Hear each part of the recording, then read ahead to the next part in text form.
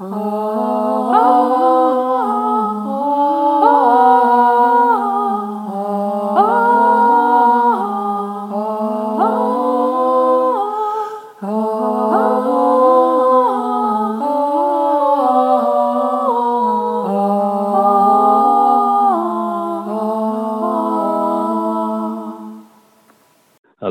the part I had in Woodstock's blood doth more solicit me than Yorick's claims to stir against the butchers of his life. But since correction lieth in those hands which made the fault that we cannot correct, put we our quarrel to the will of heaven, who, when they see the hours ripe on earth, will rain hot vengeance on offenders' hands. Finds brotherhood in thee no sharper spur? Hath love in thy old blood no living fire? Edward's 7 sons, whereof thyself art one, were as 7 vials of his sacred blood, or 7 fair branches springing from one root. Some of those 7 are dried by nature's course, some of those branches by the destiny's cut.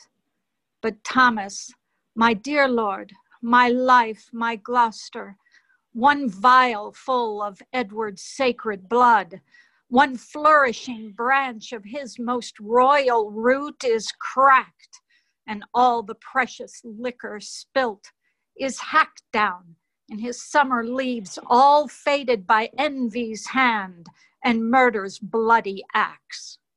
Ah, Gaunt, his blood was thine. That bed, that womb, that metal, that self-mold that fashioned thee made him a man.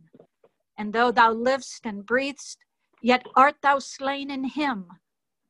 Thou dost consent in some large measure to thy father's death, in that thou seest thy wretched brother die, who was the model of thy father's life.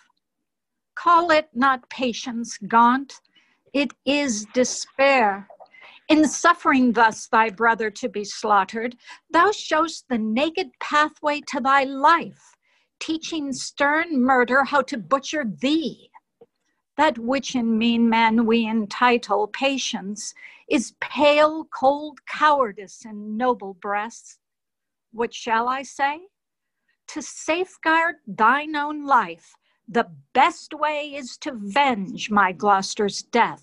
God's is the quarrel, for God's substitute, his deputy, anointed in his sight, hath caused his death, the which, if wrongfully, let heaven revenge, for I may never lift an angry arm against his minister. Where then, alas, may I complain myself? To God, the widow's champion and defense. Why then I will. Farewell, old Gaunt. Thou goest to Coventry, there to behold our cousin Hereford and fell Mowbray fight. Oh, sit my husband's wrong on Hereford's spear, that it may enter butcher Mowbray's breast.